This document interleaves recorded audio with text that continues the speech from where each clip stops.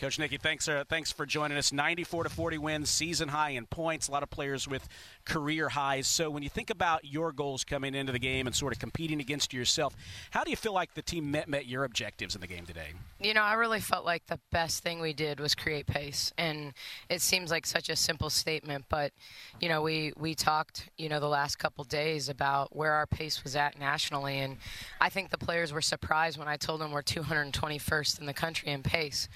And it doesn't mean we're going to be in the top 20 this year. Maybe that's somewhat roster formation driven. But, I think getting easy ones in transition, getting offense off your defense, getting offense before the defense is set, whether they're in man or zone is really, really important. And I thought Sarah, she, between the 3 steals and the rebounds, she created tempo in those scenarios, and we just played faster. We just played a lot faster, which led to open threes, which leads to mismatches in transition and Lissa's attack in the basket. And so I thought that was the best part. The best part about that whole transition translation, of what we talked about and putting it into motion.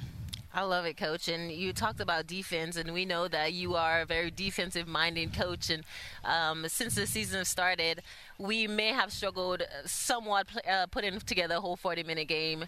Did you think that we did that today, put in a 40-minute game of defense? I thought we competed. We weren't great in the fourth quarter at times. We got tired. We gave up a back cut. We gave up, some things that we really just hadn't given up as the game had gone along. But I also had people in the game that aren't getting heavy minutes, and all of a sudden, Kendra's tired and, doesn't get in a gap and help.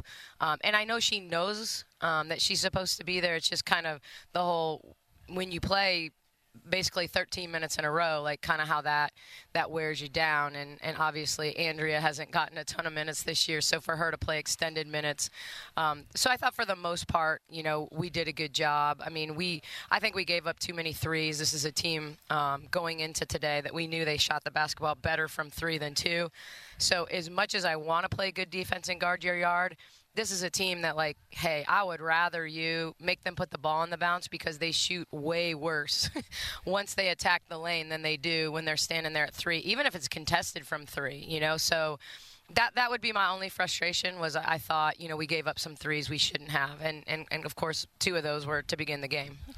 Visiting with Coach Nicki Collen, Baylor 94-40 winners today. You got points at the end of each of the second quarters and third quarters with 0.9 of a second and 2.2. Both Jamie Asbury threes.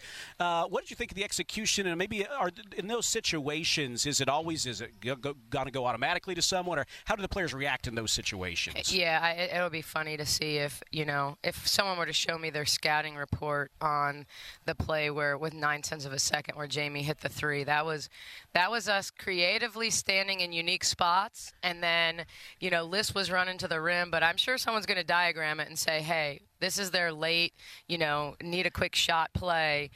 It was just really good eye contact, I thought, between Jordan and Jamie to really even see that, because I really thought Liz was making a run to the rim.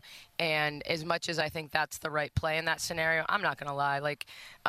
You get nervous in games like this, that, someone's going to get underneath her on one of those plays. And we saw it, Queen go up for an offensive rebound, come down on someone's ankle.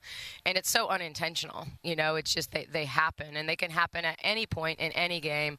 But you just know in games like today, you want to be careful with stuff like that. So that was just good eye contact. I thought, to end the third quarter, that was actually our play. That was an action we run, but Jamie made a break and made a read to the backside instead of coming ball side.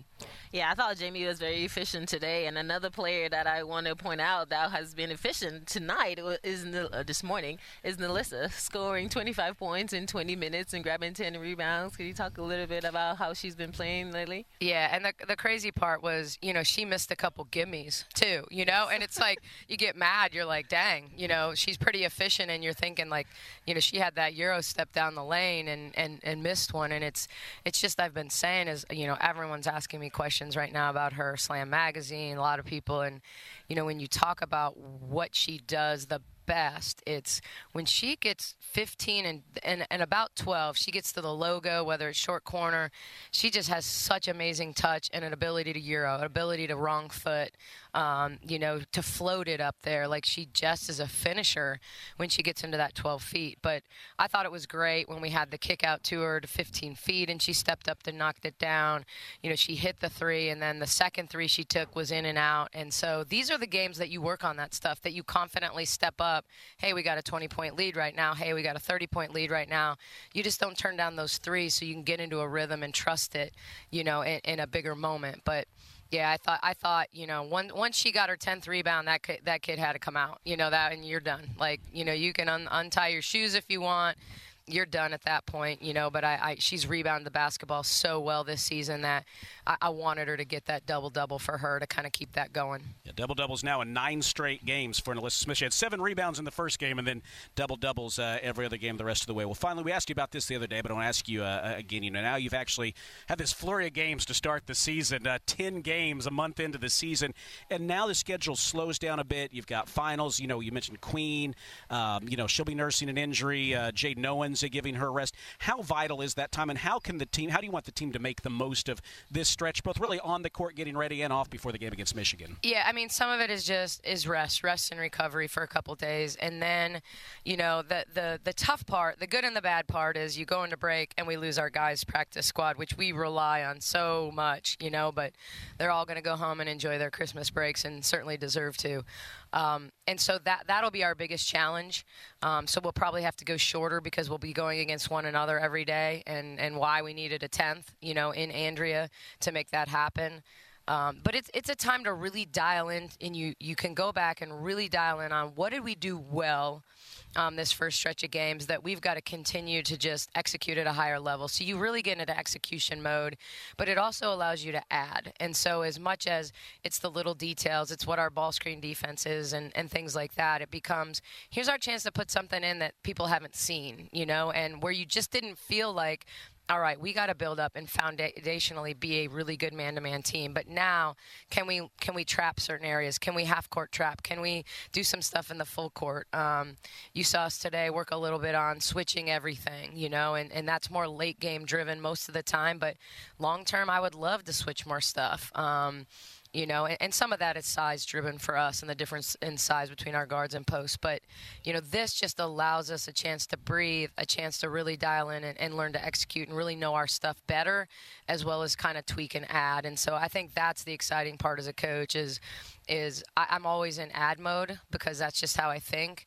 But I've had to be very, very intentional about, all right, I have not added a new play in a month other than an ATO, so I may diagram something in an ATO and then we go out and run it, but I'm never going to call it in live action. I'm not going to call a flex action in live action, but if I diagram it, I expect us to run it. And so now it allows us to say, hey, these 8 plays that we ran coming out of timeouts that were really good to us, they need to go into our playbook, but they can't go into our playbook until we actually work on them and really clean them up in practice.